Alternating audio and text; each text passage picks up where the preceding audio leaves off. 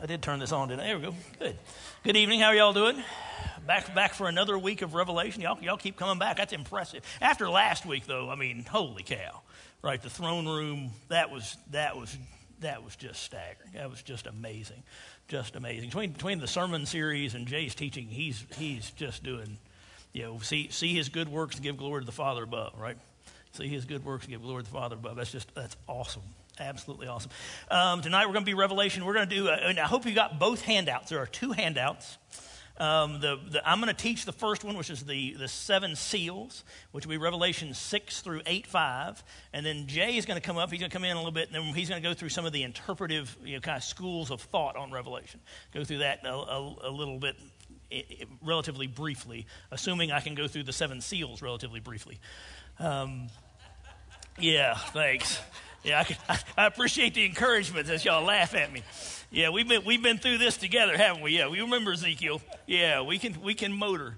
We can motor. Slido, as you see on the screens, right? Y976. For those of y'all don't know Slido, you can go to a website on your tablet or your phone, put in a question. You can also like other people's questions. That'll bring it up in the list for us to look at. And if we've got some, the odds of us having time is pretty low. But if we have time, we'll do Q&A at the end. I hope you brought a snack. So, and I just dropped my glasses. Yeah, that makes things more exciting. Let's pray and get started. Father God, we are thankful for your grace, thankful for your Son that saves us, thankful for your word, thankful for the truth that in this chaos that is around us, Father, that you show us your steady hand and your sovereignty, that even when things go bad, even when things are difficult, that we know you are in control. We know your sovereign hand. That's what we get to see tonight, Father, that no matter what happens, Father, you are on your throne. And, Father, we worship you. And so open our hearts and our minds to your truth, Father. Change us. Don't let us be the same people that came in here, that when we leave, when we encounter your truth, Father, we should be different people, be more Christ-like. So give us the humility to change and the hearts and minds to understand. It's in the precious name of Christ Jesus we pray. Amen. Oh, good. It took the nose piece off, so that's going to be exciting. All right, so we're going to be over in Revelation 6. And I love how Jay kind of set the tone for our study through Revelation, that what we're talking about is worship, right? That John, when he opens the book, right, he is in worship. He's worshiping. Thank you very much. He's even on the he's even keeping, right, in exile. He's keeping the Lord's time. Right? He knows it's the Lord's day. He knows he's in worship, and so the whole context of these visions is worship. That we are in worship. And then we saw in chapters 2 and 3, right, he wrote letters to the churches. He was standing among the lampstands, right, standing among his churches, that Christ is among his people, right? He's not over his people, but he is among his people. And he wrote over the strengths and the weaknesses of each church. And we talked about that was both to the local congregations directly, and it was also to us, our modern day church. Right, into us and the strengths and weaknesses and the ways we can be faithful and the ways we can be found unfaithful and need to correct and follow. And then of course last week, right, we were in the throne room, right, and we saw the scroll and it was sealed with seven seals, and John cried out, right, who is worthy to open the scroll? Who is worthy to open the scroll, right? And he saw the slain lamb stand. He saw the slain lamb stand, right? Who was worthy to open the scrolls? And so we found that Christ, right, is worthy, and it brought about worship, and it brought about worship. And so, as we head to chapter 6, let's read the scripture, and then I want to talk a little bit about going into this, and then let's read. We're going to read 6 through 8:5, and then come back and talk about this. Okay. Chapter 6, now I watched when the Lamb opened one of the seven seals, and I heard one of the four living creatures say with a voice like thunder, "Come." And I looked, and behold, a white horse, and its riders had a bow, and a crown was given to him, and he came out conquering and to conquer. When he opened the second seal, I heard the second living creature say, "Come." And he came, and out came another horse, bright red. Its rider was permitted to take peace from the earth, so that people should slay one another, and he was given a great sword. When he opened the third seal, I heard the third living creature say, "Come." And I looked, and behold, a black horse, and its rider had a pair of scales in his hand. And I heard what seemed to be a voice in the midst of the four living creatures say, "A quart of wheat for a denarius, and 3 quarts of barley for a denarius, and do not harm the oil and the wine." And when he opened the fourth seal, I heard the voice of the fourth living creature say, "Come."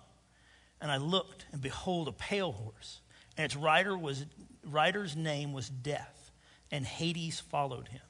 And they were given authority over a fourth of the earth to kill with sword and with famine and with pestilence and by wild beasts of the earth. And when he opened the fifth seal, I saw under the altar the souls of those who'd been slain for the word of God and for the witness they had borne. They cried out with a loud voice, "O sovereign Lord, holy and true, how long before you judge and avenge our blood on those who dwell on the earth?" Then they were each given a white robe and told to rest a little longer until the number of their fellow servants and their brothers should be complete, who were to be killed as they themselves had been. When he opened the sixth seal, I looked, and behold, there was a great earthquake, and the sun became black as sackcloth, and the moon became like blood, and the stars of the sky fell to the earth, as the fig tree sheds its winter fruit when shaken by a gale. The sky vanished like a scroll that is being rolled up, and every mountain and island was removed from its place. And the kings of the earth, and the great ones, and the generals, and the rich, and the powerful, and everyone, slaves and free, hid themselves in the caves and among the rocks of the mountains, calling to the mountains and rocks, "Fall on us, and hide us from the face of him who is seated on the throne, and from the wrath of the Lamb. For the great day of their wrath has come. Who can stand?" After this, I saw 4 angels standing at the 4 corners of the earth, holding back the 4 winds of the earth, that no wind might blow on earth or sea or against any tree.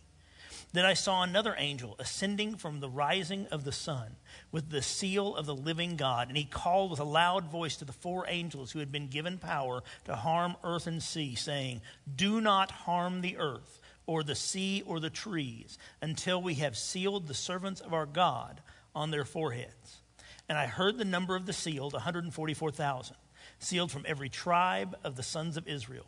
12,000 from the tribe of Judah were sealed, 12,000 from the tribe of Reuben, 12,000 from the tribe of Gad, 12,000 from the tribe of Asher, 12,000 from the tribe of Naphtali, 12,000 from the tribe of Manasseh, 12,000 from the tribe of Simeon, 12,000 from the tribe of Levi, 12,000 from the tribe of Issachar, 12,000 from the tribe of Zebulun. So 12,000 from the tribe of Joseph, 12,000 from the tribe of Benjamin were sealed. After this I looked, and behold, a great multitude that no one could number, from every nation, from all tribes and peoples and languages, standing before the throne and before the Lamb, clothed in white robes with palm branches in their hands, and crying out with a loud voice, "Salvation belongs to our God, who sits on the throne, and to the Lamb." And all the angels were standing around the throne and around the elders and the 4 living creatures. And they fell on their faces before the throne and worshiped God, saying, "Amen. Blessing and glory and wisdom and thanksgiving and honor and power and might be to our God forever and ever. Amen." Then one of the elders addressed me, saying, "Who are these, clothed in white robes, and from where have they come?" I said to him, "Sir, you know." And he said to me, "These are the ones coming out of the great tribulation. They have washed their robes and made them white in the blood of the Lamb. Therefore they are before the throne of God and serve him day and night in his temple. And he who sits on the throne will shelter them with his presence. They shall hunger no more, neither thirst any more. The sun shall not strike them, nor any scorching heat. For the Lamb in the midst of the throne will be their shepherd, and he will guide them to springs of living water. And God will wipe away every tear from their eyes." When the Lamb opened the 7th seal, there was silence in heaven for about half an hour.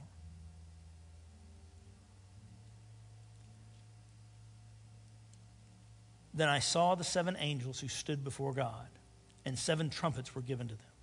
And another angel came and stood at the altar with a golden censer. And he was given much incense to offer with the prayers of all the saints on the golden altar before the throne. And the smoke of the incense with the prayers of the saints rose before God from the hand of the angel. Then the angel took the censer and filled it with fire from the altar and threw it to the earth. And there were peals of thunder, rumblings, flashes of lightning, and an earthquake.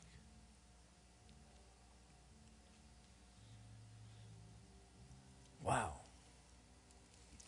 Wow.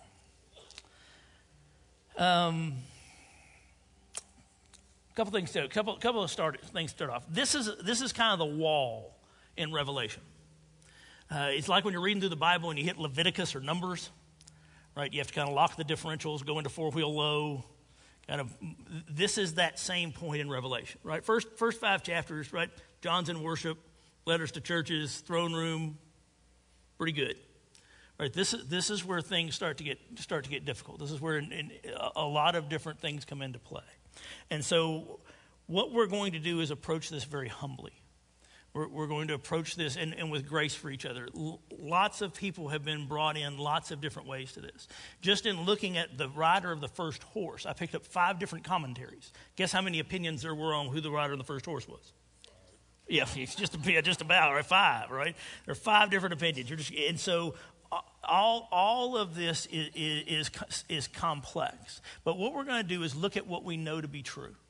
Right, look at what can we look at simply and understand, and then how do we apply it? Right, one of the things that kind of help look through this, Revelation is arranged, seems to be arranged more cyclically than chronologically. Right, 7 seals, 7 trumpets, 7 bowls, right, 7 letters. There's these cycles, so it's like a musical piece. Right, and if you listen to great musical pieces, right, each iteration through it, you'll get more detail. You'll hear something new. And so, as remember, like John wrote, right, when he wrote the Gospel of John, is not arranged chronologically, right? It's arranged theologically, and this writing is similar. This writing is similar. Time. When will it all end? Right, Matthew 24:14. Right, the gospel will be preached to all the nations, and then the end will come. Right, that's when the end's coming. Gospel preached to all nations, the end will come, right? And today, right, when we think of these last days, right, the last days began with the resurrection of Jesus. We are in these last days, right? And Christ is coming. Christ is coming back. And so these are the days. We are in these last days between the first and second coming. And so Christ takes the scroll and breaks the first seal. So who's the first writer? There's as I said, there's lots of different thoughts. Some commentators saw it as the conquering kings of the world. I think you can really make the case that the first writer is Christ himself. He's on a white horse. He has a bow. There's Old Testament scripture with him with a bow. Later in chapter 19, right, we'll see him come back on the right horse. There is also in a historical context, and I stole this from Jay, right? There are the Parthians who came, who were really antagonistic to the Roman legions, right? The Roman legions are powerful and mighty, just like the world is powerful and mighty. These Parthians were on horses with bows, and they just bugged the crud out of the Romans because they were quick. They could fire from a distance, right? They just kind of ran circles, and so just like Caesar was on his throne, he was not all powerful. And just like when we see these things in the world, when we see disease, when we see disasters, when we see these things, these are not all powerful. Right? Our God is sovereign. Our God is sovereign over these things. And then Eugene Peterson said, you always start with Jesus, which seems to be pretty sound advice as we go through these. Seal 2, the red horse of war, right? To be alive is to be at war. Genesis 3. When we fell, right, everything God said, right, the rest of the story of mankind would be a battle between Satan, his demons, and the children of Eve. And not only that, but man's own fallen nature leads him to crave power and control and domination. Right? And we've talked about that, right? If you have a naturalistic worldview, you don't believe there's intrinsic value in people, and you believe we're here to consume and enjoy. And if you believe there's no intrinsic value and that we're here to consume and enjoy, the only relationship we have to each other is power. Because the only question is, do you get to consume and enjoy, or do I get to consume and enjoy? Right? And that's the way the world works. If you go watch how people behave and you apply that, that is how people make decisions. It is staggeringly accurate. Praise God, right? Praise be to God, we have a different understanding. We understand there is an intrinsic value in everyone, right? We all have the image of God in us, right? And we're here to glorify him. And if you have the image of God and I have the image of God and you're here to glorify him and I'm here to glorify him, then our relationship is love, right? But that's not what this is, right? This is power, and this is the raw nature of man. The sword that he carries is not the large two-edged sword back in verse, but is a dagger used in hand-to-hand combat. This is personal, right? This is personal. And the fiery color of red, right, is fresh wounds. Matthew 24:6, right? Jesus told the disciples that a sign of the age would be when you hear wars and rumors of wars.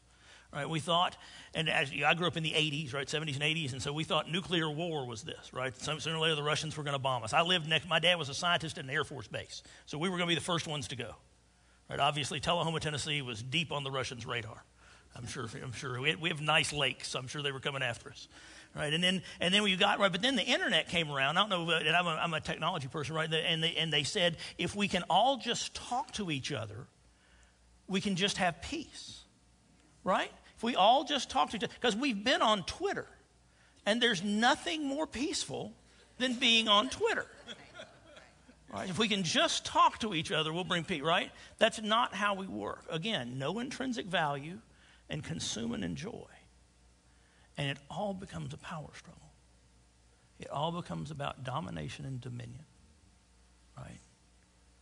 All becomes about domination and dominion. Isn't that just, and that's what's so, I mean, you see these cycles, right? You see this right now. You see these horsemen. You see them ride through our country. You see them ride through our community. You see them ride through our families, right? All right, seal 3. The black horse of famine, right? The natural disasters are a consequence of war, and famine in particular is one. Famine, right? Not only was it the battle of war that destroyed things, but when a conquering armor came in, they just stripped everything, right? Stripped wealth, stripped anything valuable, stripped all the food, right? It takes a lot of food to provide for an army, right? To get out there and fight, right? Football teams eat a lot. Right, football teams eat a lot, right? And these were, I mean, you can imagine carrying all this armor, carrying all this, right? They would just ravage the lands, absolutely ravage the lands. And you look at places like Africa where that's going on today, right? Widespread famine. Then we send food, and what happens? Right, the rich and the powerful take it and lord it over the poor. Right, that's what this where he talks about denarius. Right? Denarius is a day's wage. And he says, for a denarius, you'll get enough food to either make a loaf of bread or have some cheap barley. Right? But what was untouched? The wine and the olive oil. What is that? The provision of the rich. The poor will get poorer, and the rich will get richer. The poor will get poorer, and the rich will get richer. Not that we see that today, right? All right. Seal 4, the pale green horse of death.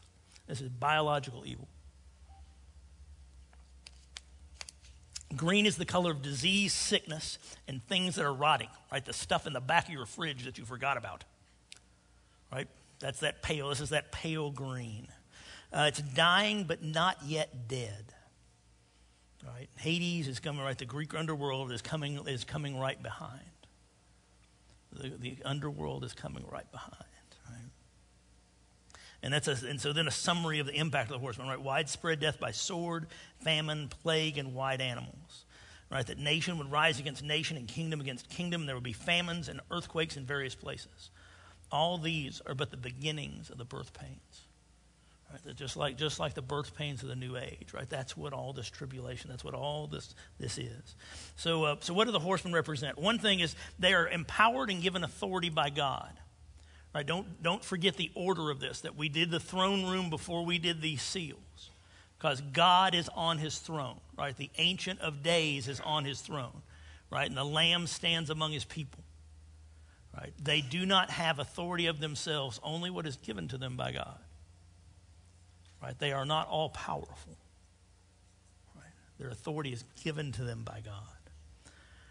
Right, and so what they represent the history of mankind, right? All of these horsemen ride throughout our world today. Tyrants, wars, famines, plagues, death. They are all the marks of the history of humanity. Cycles of these things.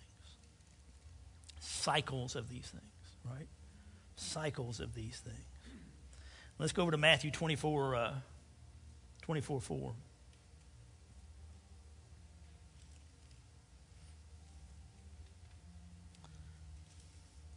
Right, and they asked him, right, tell us when these things will be and what will be a sign of your coming and the end of the age. And Jesus answered them, see that no one leads you astray.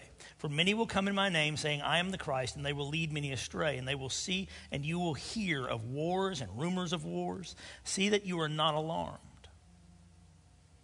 For this must take place, but the end is not yet. For nation will rise against nation, and kingdom against kingdom, and there will be famines and earthquakes in various places.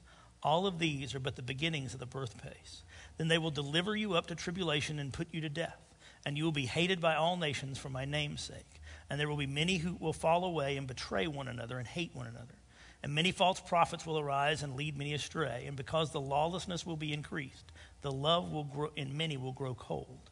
But the one who endures to the end will be saved. And the gospel of the kingdom will be proclaimed throughout the whole world as a testimony to all nations. Then the end will come. Right?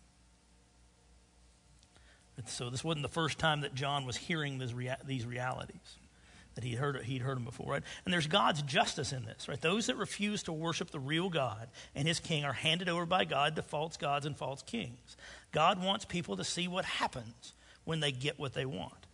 And then Hamilton says, so God lets these fools have their day in the sun, and he lets all this happen so that his wisdom, power, and righteousness will be seen clearly.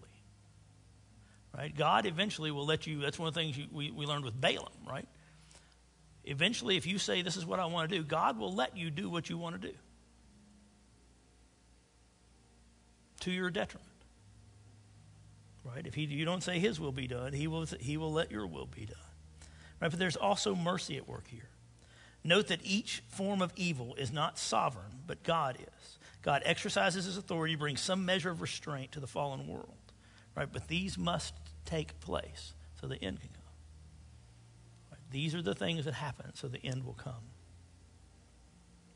Right? Chesterton says, as long as matters are really hopeful, hope is mere flattery or platitude.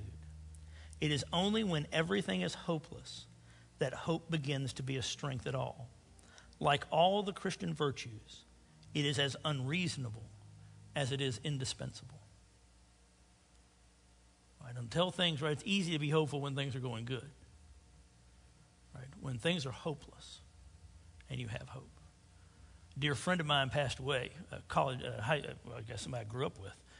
Went to high school together. And she turned 50 back in September, had her colon scope, found stage 4 colon cancer. Did 2 chemo treatments, both of them failed, and she was gone in 20 weeks. Strong Christian woman. The beautiful thing was all the way to the end. She said, God has a plan in this, and I have hope. And when the last chemo treatment, and we talked at the end of last week, she said, I'm not afraid to die. She said, I know where I'm going. She said, I'm afraid of the road to get there. And in the Lord's mercy, she was gone in 9 hours. And that was God's mercy on her. She has 5 kids on their family. They're the Sluter family, if you'll keep them in your prayers. But it's when things are hopeless, right? When she was with that, there was no hope of her getting better. That's what the doctor said Friday. Said, there is no hope for you to get better. And she said, I will be healed. I will be healed. If not here, then there. Right? That's that hope. That's when hope has meaning. Right? When things look hopeless. When you look that doctor in the eye and say, I will be healed. I will be healed. Amen?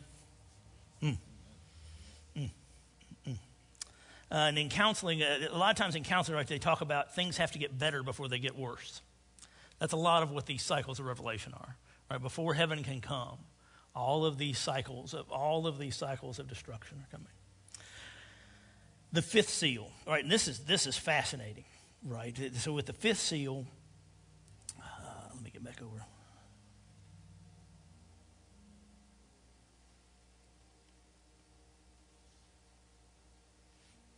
In the fifth seal, we see persecution, right?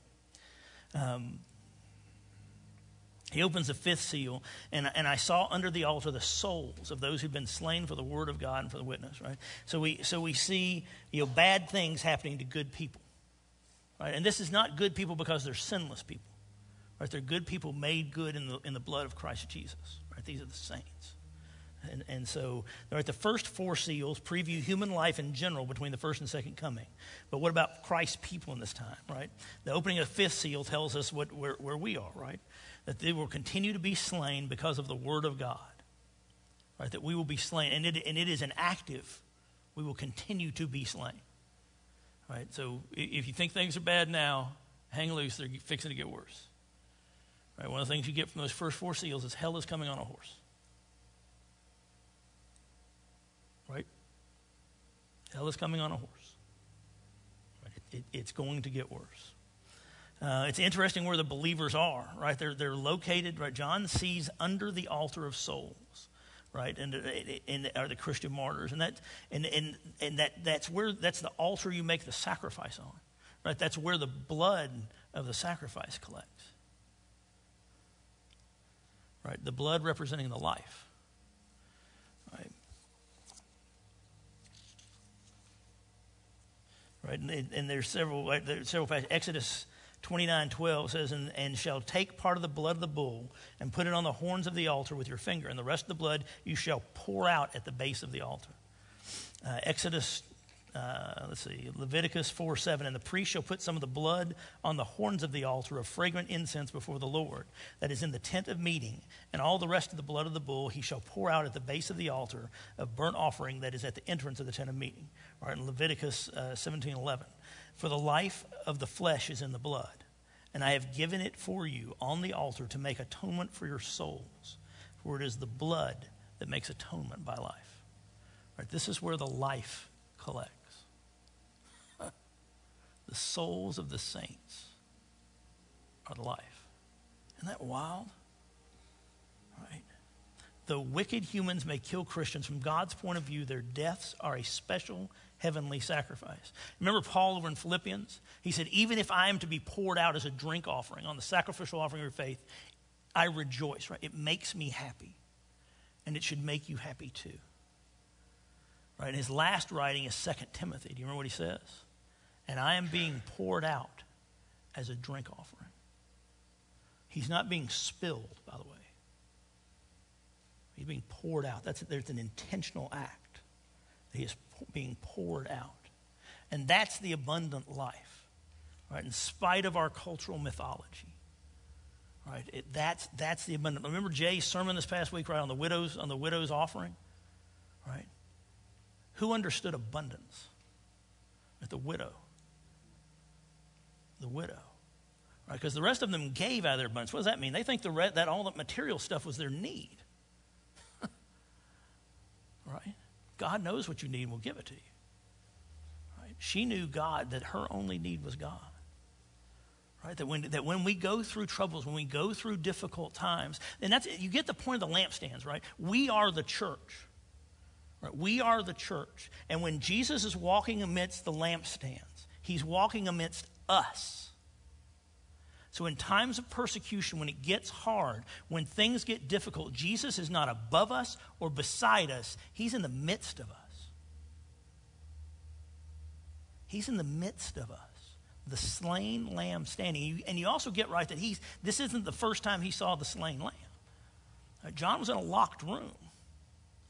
And what did he see standing in their midst? The slain lamb.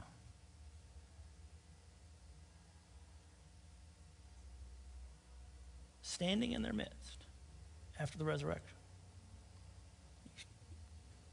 See all the circle? Got it? Isn't that cool? I think that's really cool. Right? The martyrs called out in a loud voice. Right? Several times John's already heard this shouting. But they're calling out, right? How long, O Lord? Right? How long? Because worship isn't always happy. Right? It's not always happy praise. There's also lament. And we miss that as a culture. We miss lament, right? Being sad about the way things are. But when we see sin in our world, it should not make us angry. It should make us sad. That people choose to live sinful lifestyles, that people choose to do sinful things should break our hearts and have us find compassion because we know Jesus can save them. But we rarely have lament. We rarely have lament. And that's what these saints are doing, right? How long, O Lord? How long, O Lord? Right? And note they didn't avenge themselves, right? Romans 12:19, right? Friends, do not avenge yourselves. Instead, leave room for his wrath. For it's written, vengeance is mine. I will repay, says the Lord, right? Jesus has got this. It'll be okay, right? Right? And Luke 18:7, and will not God bring about justice for his chosen ones who cry out to him day and night? Will he keep putting them off? Right? And all the wrongs, other entries, right? All the wrongs will not be made right until the number of their fellow servants and brothers who were to be killed as they had been was completed. God knows how many martyrs there will be. Then the end will come. God also knows how many people who will be converted before the end, according to Romans 11:25. John and his readers are thus warned by this verse that times of martyrdom lie ahead before the end. Who will be killed? Those who are servants of Jesus and therefore brothers and sisters with each other in his family. Who will be killed? Those that follow him faithfully.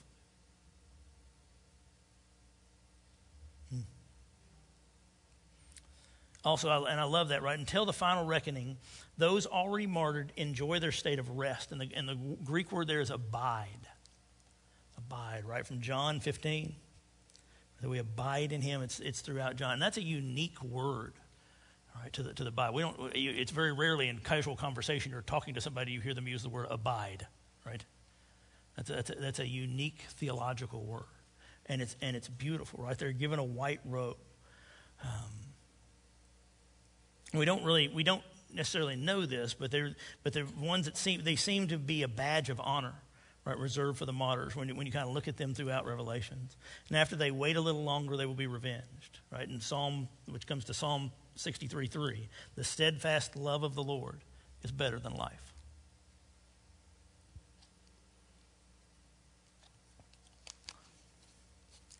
Wow.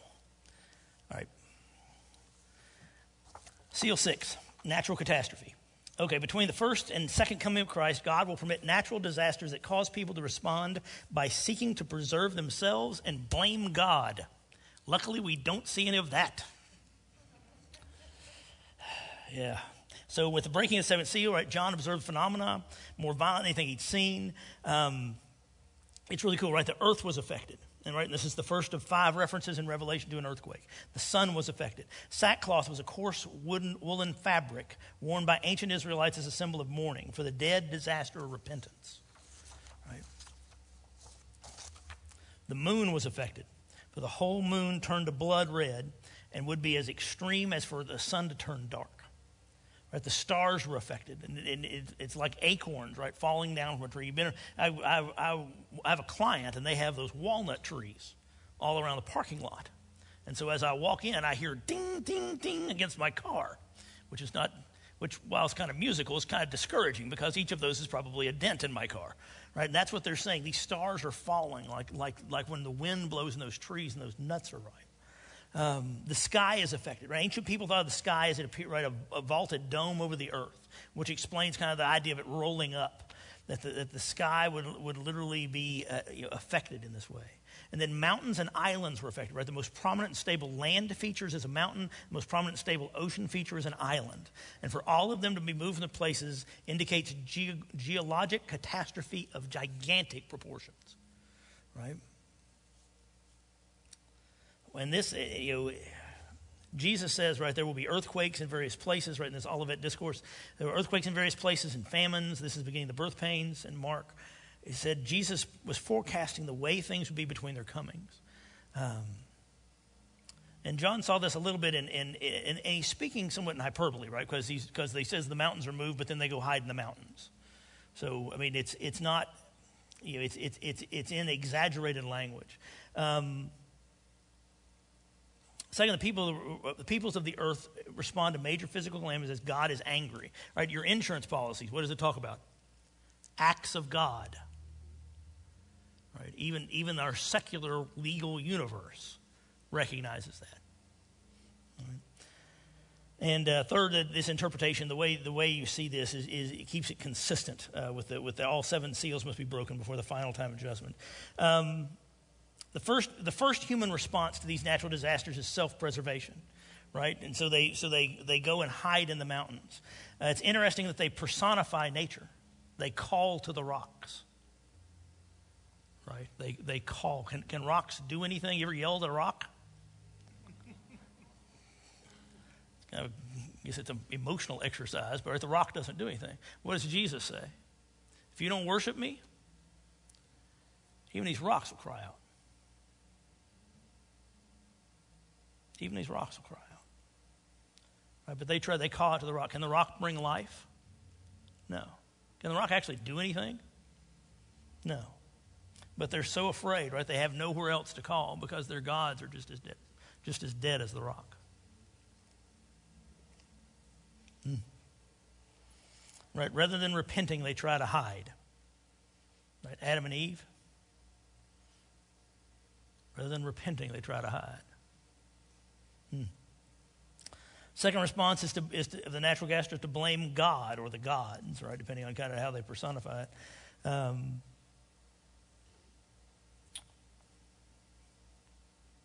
While the wrath of God, right, this is kind of the first time it's appeared here.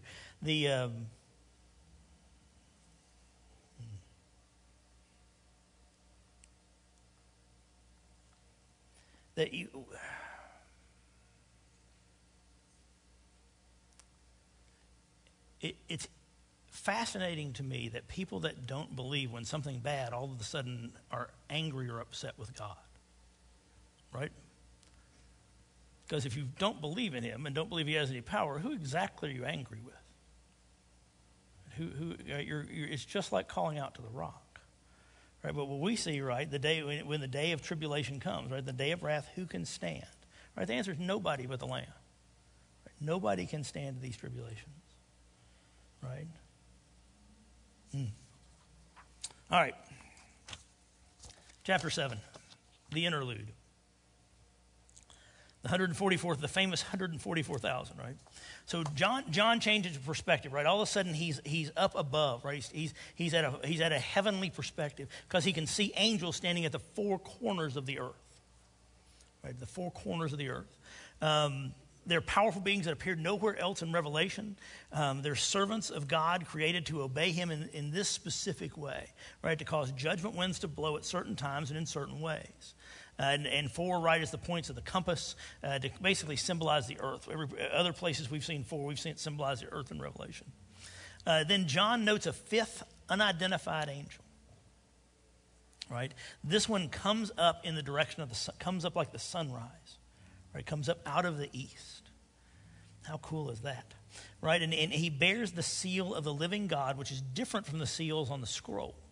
Right, they are served to hide the contents. And here the seal protects God's people from the destructive effects of the judgment angels who will harm the land or the sea through the powerful winds. Right, and this is similar to, remember, Ezekiel 9, 3, and 4.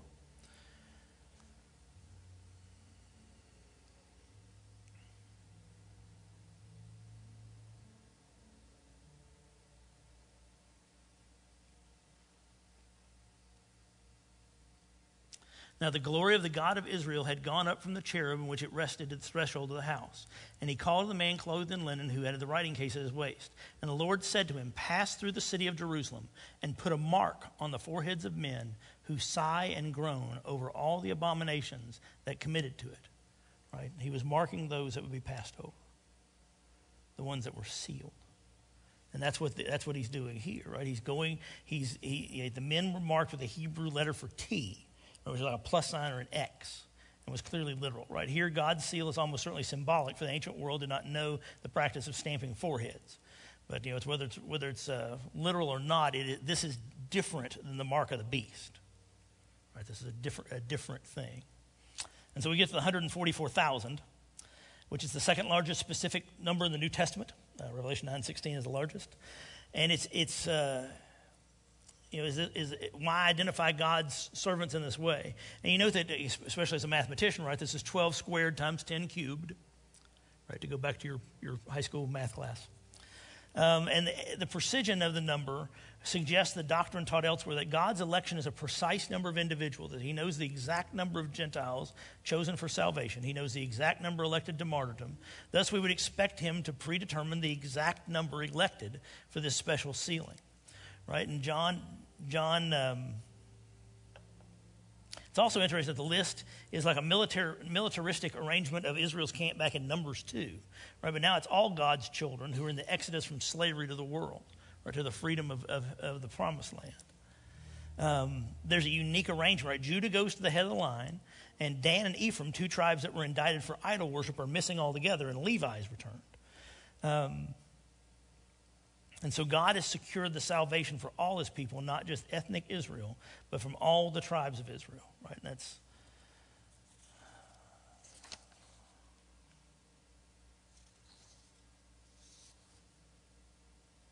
like Galatians 3:20. Right? If you are Christ, then you are Abraham's offspring, heirs to the promise. Galatians 6:16, and as for all of who walk by this rule, peace and mercy be upon them, upon the God of Israel.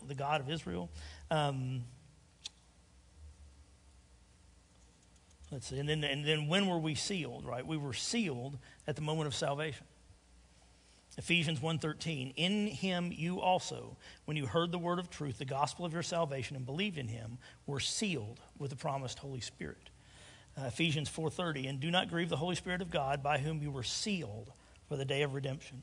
2 Corinthians 1:22, and who has put his seal on us and given us his Spirit in our hearts as a guarantee. Right, so we were sealed in our, and what this leads to, of course, right, is the praise of the saints.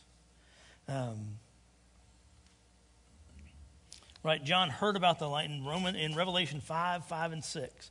John heard about the Lion of the tribe of Judah, but instead saw the Lamb standing in the center of the throne. Right, the same person from a different perspective. In Revelation 7, John heard about the 144,000, but instead saw the great multitude. Right, same group, different. They were wearing white robes and holding palm branches. Right, palm branches were the ancient equivalent of balloons at a party. Right, a mark of joy and festivity, and they only appear twice in the New Testament. Here and over in John 12, when the followers of Jesus welcomed him to Jerusalem. In the Old Testament, they were used at the Festival of Booths, right, to celebrate God's provision for Israel in the way of the Promised Land. The heavenly crowd shouts, salvation belongs to God who sits on the throne and to the Lamb. Right, they give credit where credit's due. The heavenly reality is the absolute truth against which the nightmare must be measured. But for those who've been washed in the blood of the Lamb, there's foreshadowing of the New Jerusalem, a virtual catalog of biblical promises, which the Lamb has become our shepherd. Right here we find ourselves again in an amazing scene of worship. What do God's people do in difficult situations? Find a way to worship. We find a way to worship, right? Because God is among us. God is among us. So we get to seal 7, right? The prayers of the saints. Jesus opened the 7th seal just as he broke in the other 6. What happened was a dramatic pause, right? Silence in heaven for about half an hour. It surely must have mesmerized John. Right? With all of the stuff going on, all of a sudden there's silence. Right? The living creatures, the elders, and the angels who had without ceasing praised God from the beginning of creation, now fell silent, perhaps for the first time. Right? Something major was about to happen. This eerie calm before the storm of the judgment blows.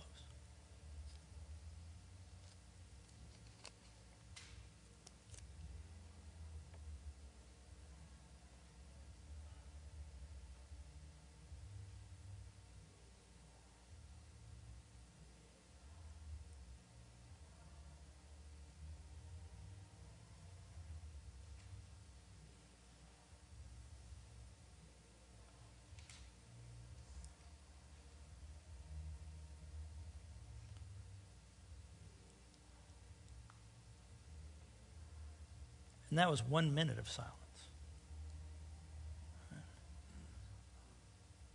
A lot of times I'll start off prayer with silence, 2 or 3 minutes of silence. It is amazing how uncomfortable people become after about 15 seconds. Right, about a minute in, I think they're getting ready to go up and get some coffee. Right? Because if you think about our world, there is always noise. God bless our choir. And they're moving next week, by the way. This will be our last week of background music. We're moving upstairs. So I'll have to get a CD to play or something. Just so because after doing this for 2 or 3 years, we're kind of used to it. Right? But silence makes us uncomfortable. Right? It is never silent around us. Never silent. Can you imagine heaven being silent for 30 minutes? Right. And John now notices a new group of angels that parallel the 4 restoring the 4 winds. There are 7 angels who stand before God. And there's traditions that say they're the 7 archangels, which are not named in Scripture, but named. Michael and Gabriel, the only 2 angels named in the Bible, with Michael the only designated archangel, and Gabriel the only one who claims to stand directly before God, Jude 9 and Luke 1:19. The archangel accompanies the trumpet call of God and the return of Christ in 1 Thessalonians 4:16. Each angel received one of 7 trumpets. Now, these are not the Hebrew shofars, right, the ram's horns. These are like long, thin horns with a mouthpiece, and they're not meant to do something melodic. They're meant to send a signal. Right? They would sound these. These were in particular sounded when armies would go to war. Right? Because you didn't have walkie-talkies to talk between the troops. And so you would blow these horns. And this was the way the troops knew it was time to go to battle. This was the way to know the war had begun. Were these horns in the hands of the angels.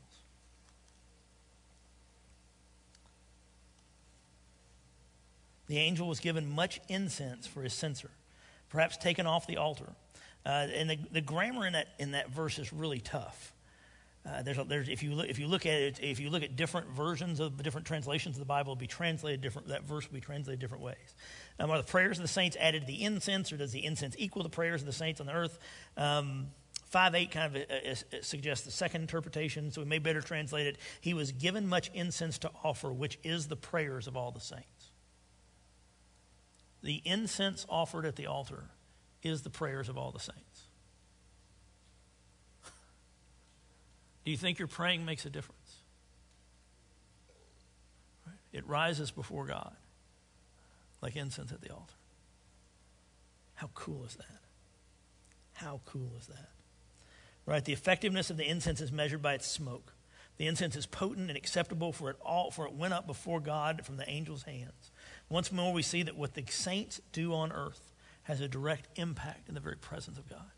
What the saints do on earth has an impact in the direct presence of God. When you think whatever you're doing for God in obedience doesn't matter, remember where it rises to.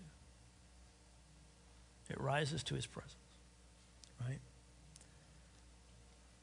And John didn't report the content of the prayers, right? Certainly the martyrs were praying, "How long, O Lord?" to you, right? And he answers, "Wait a little longer."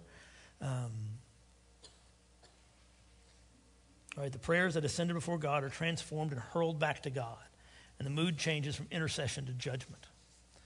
Right, the angel filled a censer with fire with burning coals and hurled it to the earth. Right, this is like Ezekiel back in chapter 10. And the blasting censer hurled down anticipates the blowing of the first 3 trumpets. 3 times John will see a blazing object strike the earth with cataclysmic results. Right there, the very sight of the heavenly throne has also included peals of thunder and flashes of lightning. And now this is added to the earthquake and shaking in heaven. Those 4 phenomena are also recorded occurring on the earth when God revealed himself on Mount Sinai to Moses, right? And they all happen twice more in Revelation. I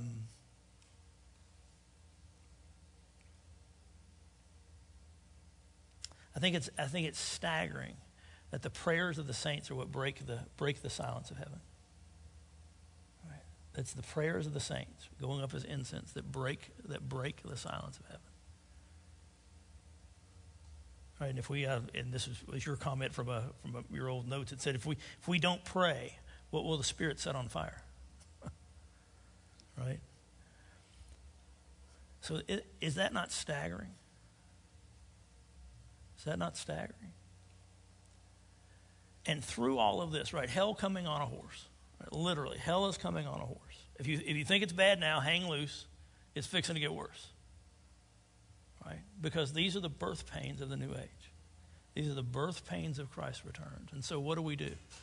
Right? Christ is among us. He's walking among the lampstands. And so we worship and we pray. And so we worship and we pray. We good? Okay, and I think I left you a little bit of time. And so Jay's going to come up. Your second handout is on some of the different interpretive perspectives. And so Jay's going to come up and teach through that. And then if we have any time left over, okay, and we'll get to some Q&A. All right.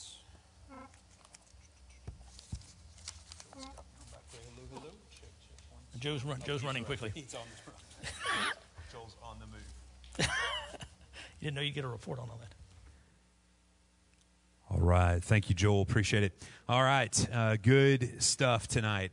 This is where things begin to get a little more challenging from an interpretive standpoint. And so grappling always with when you introduce some of the different interpretive angles and those kind of things. A lot of the interpretation, a lot of the kind of disagreement or different views, so to speak, don't land officially until Revelation 20, which talks about the millennium.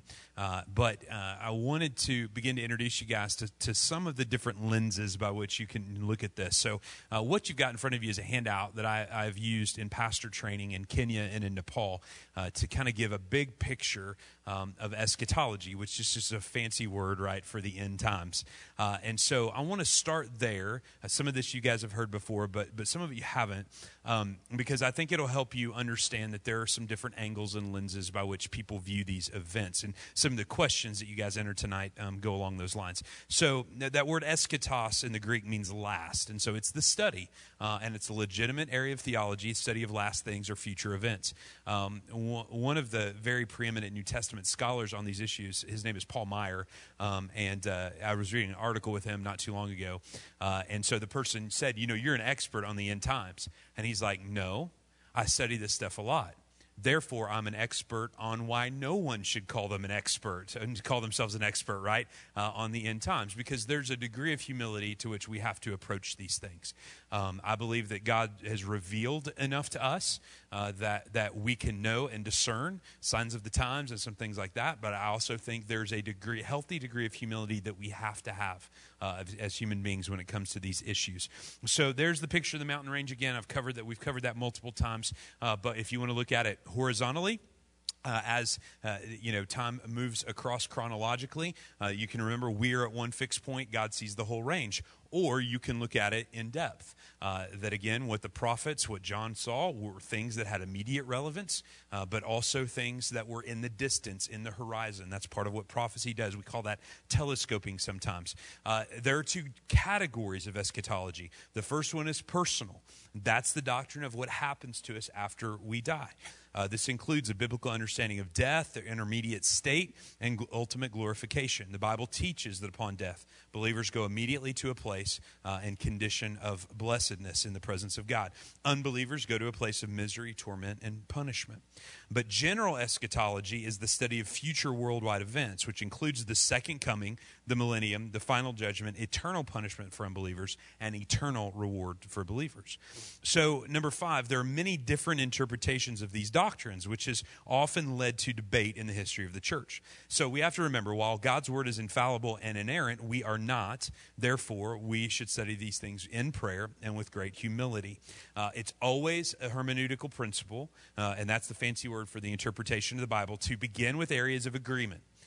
And then move into areas of differing viewpoints. So the 4 big buckets when it comes to eschatology are, number 1, the futuristic view, that most of the events described in the Bible regarding the end times are still to come, and when they happen, they're going to happen really fast, very closely together.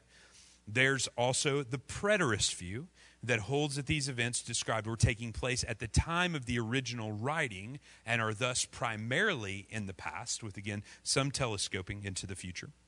C, the historical view holds that the events described were in the future at the time of the writing, but may have been or are being fulfilled in what we're in now, the church age.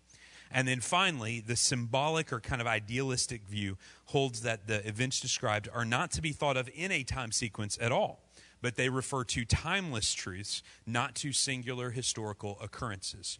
So like the events of a play, they're representative of something. So those are four big buckets, and there are Bible-believing, gospel-believing people who believe all four of those, or, as we'll discover, some combination of those. But number 7, there are two common and opposite errors that are made when studying the end times. One is speculation. This occurs when people attempt to discern more details from the Bible than the Bible provides, often obscuring in the process the main purpose or the main focus of the text. So we have to be careful to state, hey, this is maybe speculative, this is our best guess, those kind of things, but we don't want to major in the minors. And unfortunately, that's where a lot of people want to go. But on the other end of the spectrum, we also don't want to turn to cynicism. And this occurs when we ignore or neglect what the Bible says about the end times because we're uncertain or unsure of how to interpret it, right? So we want to calibrate where we stand kind of in the middle there as we go. The Bible distinguishes, and this is helpful, between the last days and the last day. We are now living in the last days. That refers to the period of time between the first and second coming of Christ. But the Bible talks about the last day, and sometimes biblical translations and theologians will even capitalize it to set it apart. And so the last day is the second coming of Christ. 9, a study of eschatology helps us understand how to live with urgency for Jesus in the last days, even while we await his certain return on the last day. We sometimes call this the tension between the now and the not yet. And I love what Martin Luther, the reformer, once said. He said, I live this day in light of that day. And so your view on the end times does matter because it influences how you live in the here and in the now. So that's kind of eschatology as a whole, the return of Christ, when and how. Number 1, the Bible is clear, and almost all theologians agree. There will be a sudden, personal, visible, bodily return of Jesus Christ. Number 2, we should eagerly long for the second coming. The degree to which we actually long for Christ's return is a measure of the spiritual condition of our own lives. Number 3, the second coming of Jesus Christ is the basis of Christian hope, that history is indeed moving somewhere. Part of what makes Christianity unique is that we don't believe in just an endless cycle of history. That's why John wept last week in Revelation 5 when no one can unlock the scrolls. Because otherwise it's just all karma, right? We're just on the wheel of history, and it's going to repeat itself over and over again. No, we believe that history cycles to the point of some of the things we talked about tonight, but that it is moving, right, in those cycles towards God's ultimate fulfillment, and therefore the ultimate hope. That one day God will consummate what he started, that one day God will bring to fullness everything that he's promised. Number 4, what's our attitude while we wait for the return of Christ? Well, it should be what we call actively waiting, engaged in obedience to him and leading fruitful and productive lives up until the very moment of his return. If you've studied 1 Thessalonians, you know this was an issue in the early church. They heard Jesus say he's returning very soon. So some of them sold their stuff and they decided to sit around on their hands, right, and wait for Jesus' return. And Paul said, no, that's not what it looks like. We don't know, right? Jesus himself taught that. Therefore, we have to actively engage our world as a witness until he returns. But yeah, we've got to live every moment as if he could return at any time. So number 5, we don't know specifically when Christ will return. Anyone who claims to know specifically when Christ is coming back is wrong. The Bible simply says that.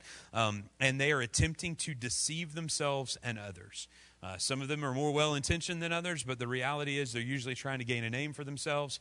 They know that they're going to make headlines. A couple of years ago, some guy named Harold Camping, right, put a date on the calendar, and then he suddenly had to revise that date, and then he had to revise it again, but he made headlines. He drew attention to himself, and clearly that's not the point, is to draw attention to us and our predictive abilities, but instead, which, by the way, are not very good over the course of mankind.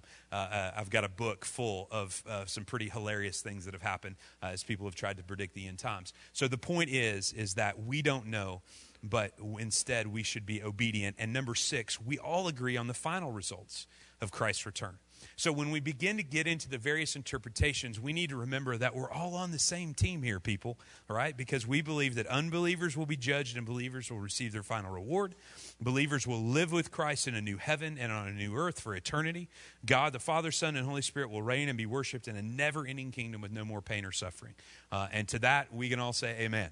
And we long for that day. So we need to be mindful of that, even on maybe some of the particulars in which we might have different opinions.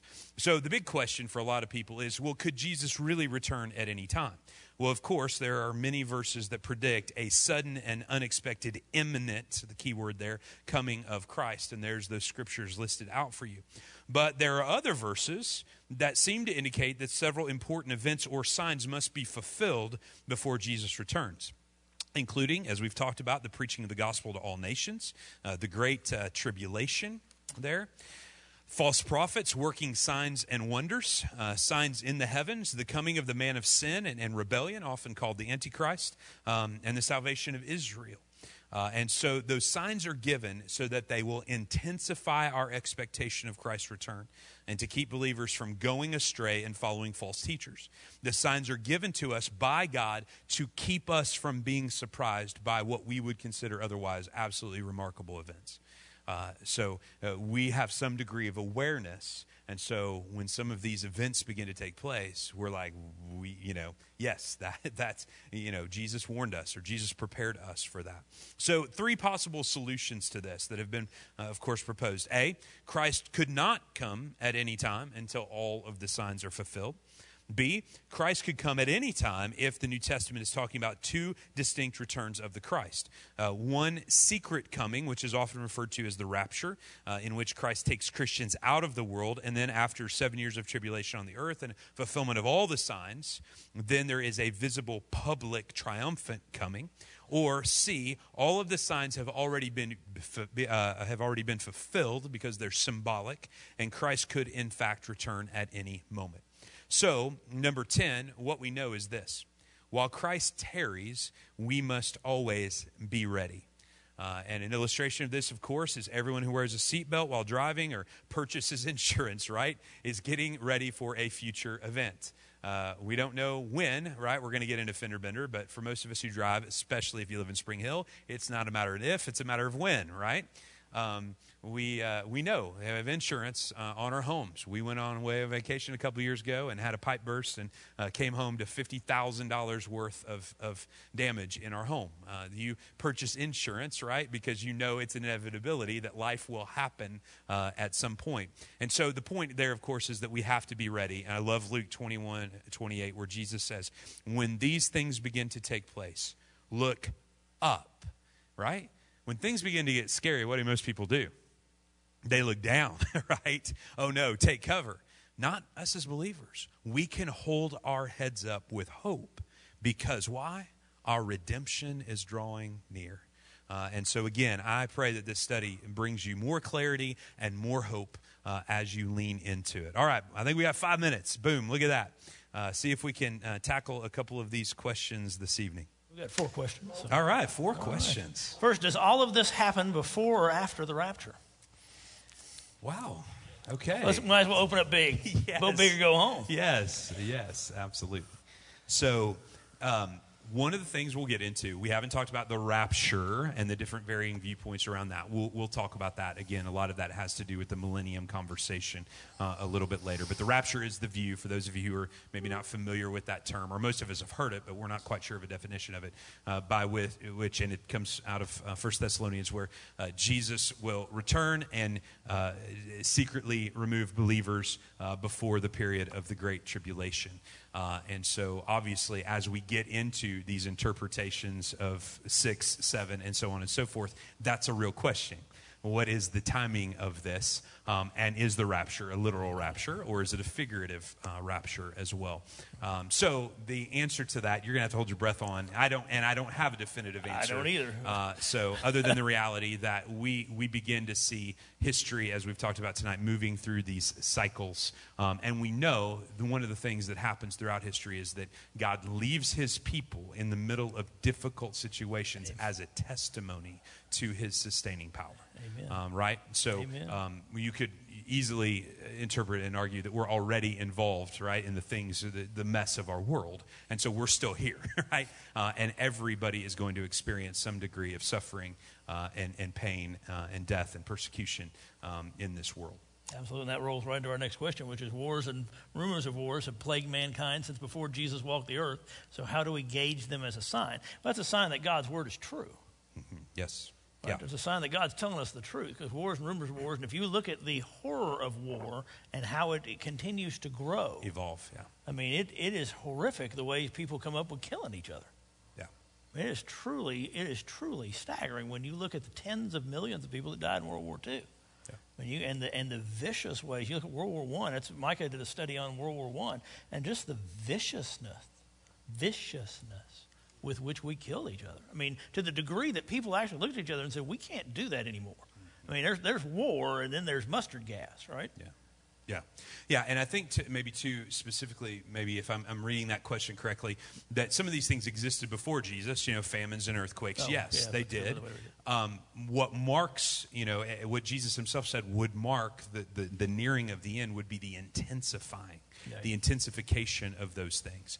So probably an increase in severity, an increase in frequency, and of course the infamous illustration, and ladies, I don't have to remind you of this one, right? But is that the labor pains get more intense before, the birth. And so the contractions, right, get closer and closer together. And so that's the word picture that Jesus gives us in the Olivet Discourse in Matthew 24, Mark chapter 13, those kind of places. So I think that's how, and so I don't know about you guys, but it certainly seems to me, and sometimes I wonder if it's just because we have access to worldwide news, is it really that much worse? But it certainly seems like more and more frequently we are hearing about tsunamis and earthquakes and devastating events worldwide, and they certainly affect a broader swath of people than ever before, in part because the world's population is that much higher, and so the devastation is that much more intense, the human toll, in a lot of different ways. Absolutely. Of the three solutions, where does Station Hill stand? Hang on. I knew that was coming. Well, actually, here's the deal, right? You guys are going to tell me, because you are Station Hill. Station Hill, right? So, well, we'll work through that. Yeah, we'll get through that next. Where does green instead of pale horse come from in the fourth seal? The word for pale there is chloros, which is green or pale or yellow-green, and so there's just a variation on that Greek term for that, and it is the color associated with sickness and disease, right? Chloric, right, where you see sickness. Let's just say there's a reason, in your box of 64 or 128 crayons, they have all these crazy names. That's not one of them. Chloros is not in there. The color right? of puke and death and decay, right? So that'd be a lovely color to hand to your 4-year-old. That's a special edition of Crayola. That's right. Right, yes. Yes, the Greek edition. the end times version of colors. Yeah, we can market that. Wow, that's wow. Pray for our children, folks. Let's see. Why are the souls under the altar, and why are they not in their glorified bodies? I don't know that we don't know they're in their glorified bodies. Right. But the location is certainly symbolic in that they are under where the blood collects. Yes. And so that goes back to those echoes of the Old Testament, the echoes of the sacrifice and the echoes of the life. Yeah. I don't think that text is telling us that they're there in a bloodied, mangled, persecuted state. Right. It's but the location there. Yes. That's so symbolic, because that's where the blood would collect. Yeah. The life would collect. And so that tells that the martyrs, right, the people that sacrifice, are the lifeblood of the church. Yeah. Yeah. Right. And so that's what we always tell our boys. We told our boys, when you're looking for somebody to model after, don't look for the people who win. Mm-hmm. Look for the people who persevere. That's good. Right, because those are the ones that form character. Because Romans 5 says perseverance is character, and character yields hope, and hope that does not fail us. That's right. Right, and so that's why the martyrs are the Speaking of Romans 5, right, the question, who can stand, right, Romans 5 tells us that's how we stand. We stand in grace. Yep. And that's the only way that you can stand. Yep, that's awesome. That's all the question. That's all? That's all. Wow. I know, it's You must be a better teacher than I am, No, because they have I think they're just dazed. questions They're dazed into when silence. I think they're really praying for the end. They're praying for Jesus to come right now.